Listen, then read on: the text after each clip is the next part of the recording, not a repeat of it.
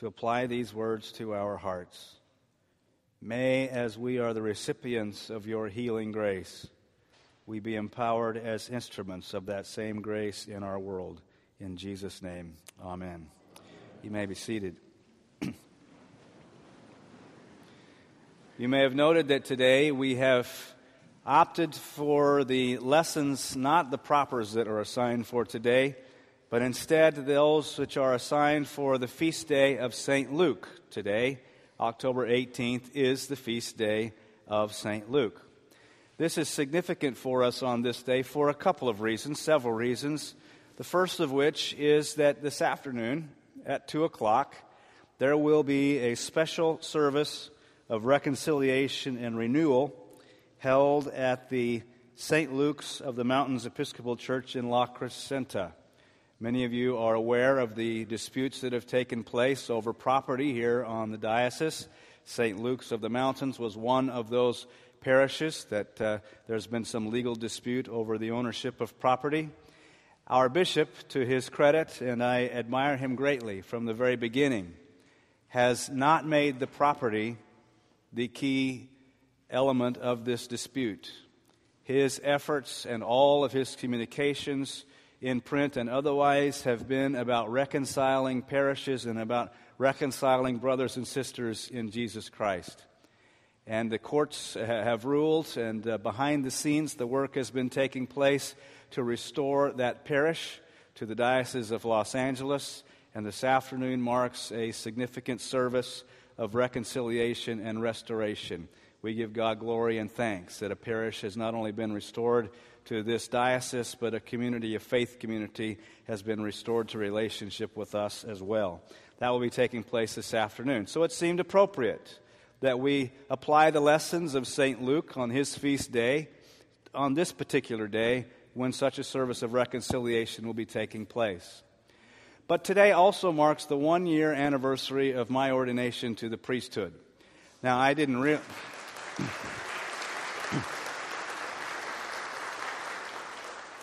say that for that response. I say that to say that I did not realize 1 year ago, on October the 18th, when I was ordained to the priesthood, that was the feast day of St. Luke. I didn't realize it until I'm looking through now. And when we were focused on lessons for ordination, not lessons for the feast day of St. Luke. So as I read through this last week, these lessons assigned for St. Luke's feast day, I wish I could go back and change the lessons that we read at my ordination, because they seem very appropriate. Luke, the healer. Luke, the physician, given to the ministry of reconciliation and restoration. The gospel reading for today. Let me just look at the lessons. There is this strain of healing and restoration that goes through the lessons. First, the reading from Ecclesiasticus talks about physicians and those who are in the healing profession, and how that those professions are ordained by God, and in fact the gift of healing that is released in those professions is given by God. And in a few moments we want to recognize those who are engaged in the healing professions here at St. Wilfrid's, and there are many. We have all been touched in some way by those to whom God has given gifts of healing. The gospel reading for this morning is Jesus, according to St. Luke, in the synagogue in his hometown of Nazareth. And it was not uncommon that someone like Jesus would stand and be handed a scroll and read from the prophet Isaiah. The people were very accustomed to readings from Isaiah. What was different about this particular day is that Jesus, at the end of the reading, rolled up the scrolls, handed them back to the attendant, sat down, and continued to speak. And what he said was, "Today, this scripture is fulfilled in your hearing." This was Jesus' announcement of what his public ministry would be all about: to bind up those who are wounded, to bring good news to the poor, to proclaim release to the captives, recovery of sight to the blind, to let the oppressed go free, and to proclaim the year of the Lord's favor. Jesus was announcing that his ministry was going to be about reclaiming those who were lost, about restoring those who were broken, about involving those who have been marginalized, that the kingdom of God excluded no one. And Jesus' earthly ministry from that point forward would be marked by healing the blind and curing the lame and raising the dead, restoring the broken, including the marginalized. If you remember, Jesus marked his ministry by reaching out to those that were ostracized in their community, to women, the woman at the well, the Samaritans, those that society scourged, lepers. He wasn't afraid to touch the lepers. Jesus marked his ministry by reaching out to the marginalized, including them in the kingdom. And he encourages us who carry on his ministry to take that same prophetic ministry of the kingdom of God is inclusive of everyone into the world in which we live. In Matthew chapter 25, it's recorded that Jesus says, and we love to read this periodically, that as you've done to the least of these, you've done it unto me. The mark of the ministry of Jesus is the reaching out to everyone, the including of everyone in the kingdom, and being instruments of reconciliation and healing. This was Jesus' earthly ministry. Let's move to the epistle reading for this morning. Here we find Paul is writing to Timothy, and he encourages Timothy, always be sober, endure suffering, do the work of an evangelist, carry out your ministry fully. I want to spend just a minute here talking about what it means to be an evangelist. We've used that word here at St. Wilfrid's a lot in the last couple of years, that word that is so difficult for Episcopalians, evangelism. And we've tried to unpack what that means. In the context of the readings for today, and especially in light of what Jesus pulls from the Old Testament prophet Isaiah and says, "This is my ministry among you," that's the evangelism we're to be about. Bringing hope to the hopeless, peace to those in turmoil, healing to those who are suffering, inclusion to those who have been marginalized. And our work as evangelists in the name of Jesus Christ is about including all of those people and being instruments of reconciliation and healing. Reconciliation and healing is so important. How many of us have been estranged? How many of us have been, through sometimes even acts of our own, separated from a brother or a sister in Christ or from a family? God calls us to reconciliation. There's a very powerful illustration of this reconciliation hidden somewhat in this letter to Timothy from Paul. At the end of our reading for this morning, Paul says, "Get Mark and bring him with you, for he is useful in ministry." Go get Mark, Timothy, and bring Mark with you because he is useful to me in ministry. Do you know who this Mark is? In the 15th chapter of Acts, there is a story of Paul and Barnabas. You remember the tandem missionary team. They went out together and they did great works in the name of Christ. Well, in the 15th chapter of Acts, there is this dispute between Paul and Barnabas that was so severe that Paul and Barnabas could no longer journey together. Paul went one way and took Silas with him. Barnabas went another way and took Mark with him. John Mark. Why was there this dispute? What was this all about? You see, John Mark had been on a missionary journey with Paul and Barnabas, and halfway through the ministry, John Mark had left. And this enraged Paul. Mark left us when we needed him. Mark was not here when we needed him. He left. I'm not taking Mark with me again. Have you ever done this, parents, with your kids? You know, maybe they've got a friend. You know, you can go, but Johnny's not coming along with us this time. There was such a dispute between Paul and Barnabas that they, over Mark, that they could no longer journey together. Now God blessed the ministry of Paul and Silas, and God blessed the ministry of Barnabas and Mark. But there was this separation. What we find in this letter to Timothy from Paul is indication that something has happened. Reconciliation has taken place. Restoration has taken place.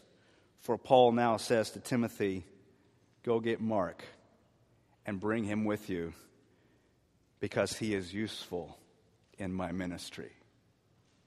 Isn't that wonderful?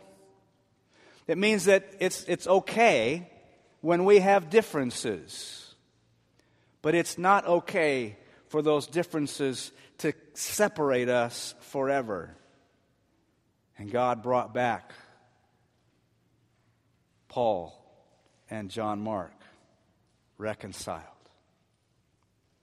It's the ministry to which Jesus was called and about which his earthly ministry took place.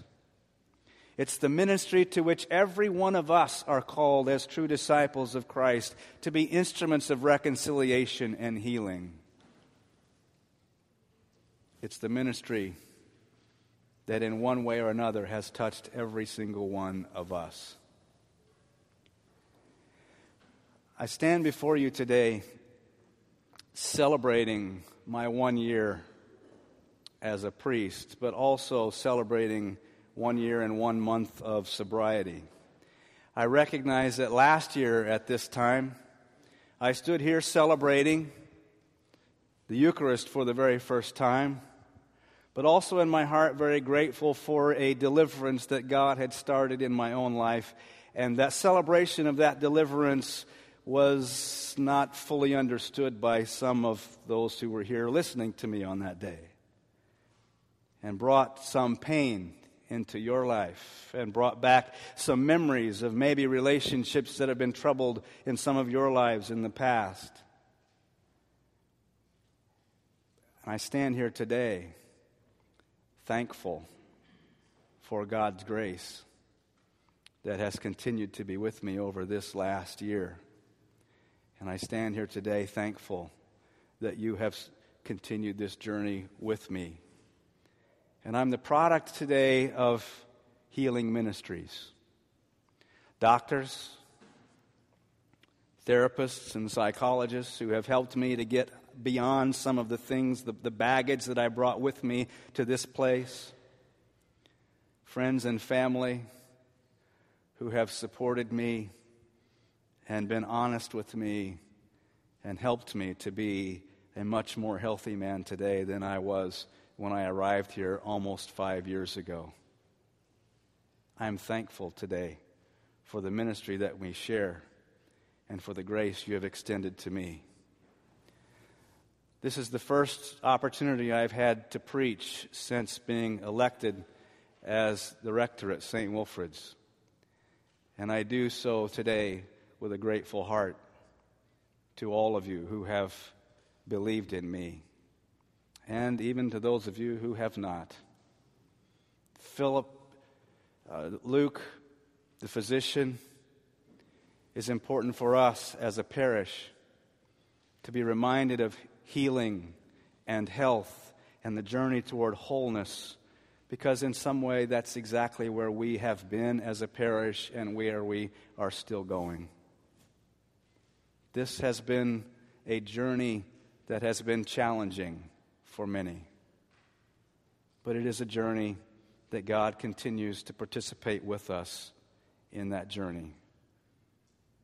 I mentioned at the beginning, we want to recognize those who are in healing professions today, and I wonder, are there doctors, nurses, psychologists, those of you who are in the healing professions? Would you stand and just let us recognize you this morning?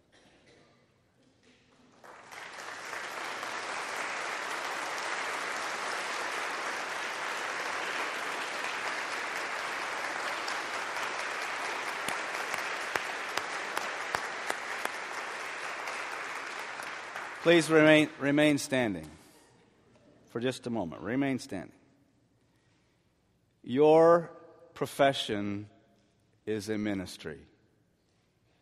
It is work that God has called you to do that is not only reflective of His heart, but is an extension of God's hands. You are at work in the lives of people who benefit by God's Spirit working through you, and we thank you for your faithfulness, and we encourage you in your work. But I also want to suggest that healing professions are not limited to those who are officially titled doctor, nurse, counselor, therapist, whatever. If you have been a friend to someone who was in need, and you took them food maybe after surgery, or you've been an encouragement to them when they were at a place of depression or going through a difficult time in their life, if you have been that kind of a friend to someone, would you stand?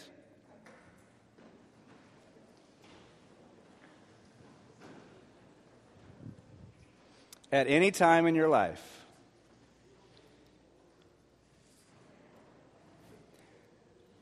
let me tell you, all of you who are standing now, who joined these, who are professionally doctors, nurses, counselors, therapists, you also are healers, instruments of God's grace and mercy, extended lovingly to someone else.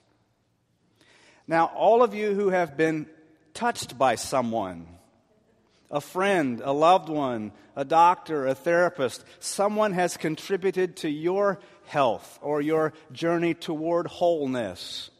Would you stand and join these who are here standing?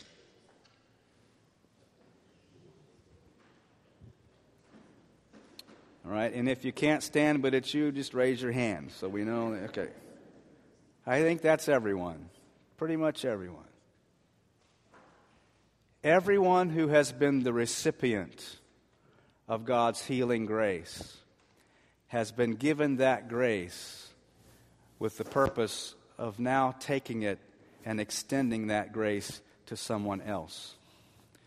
Jesus tells us that to whom much has been given, much will be required. All of us have received something of God's health and hope and healing through another person.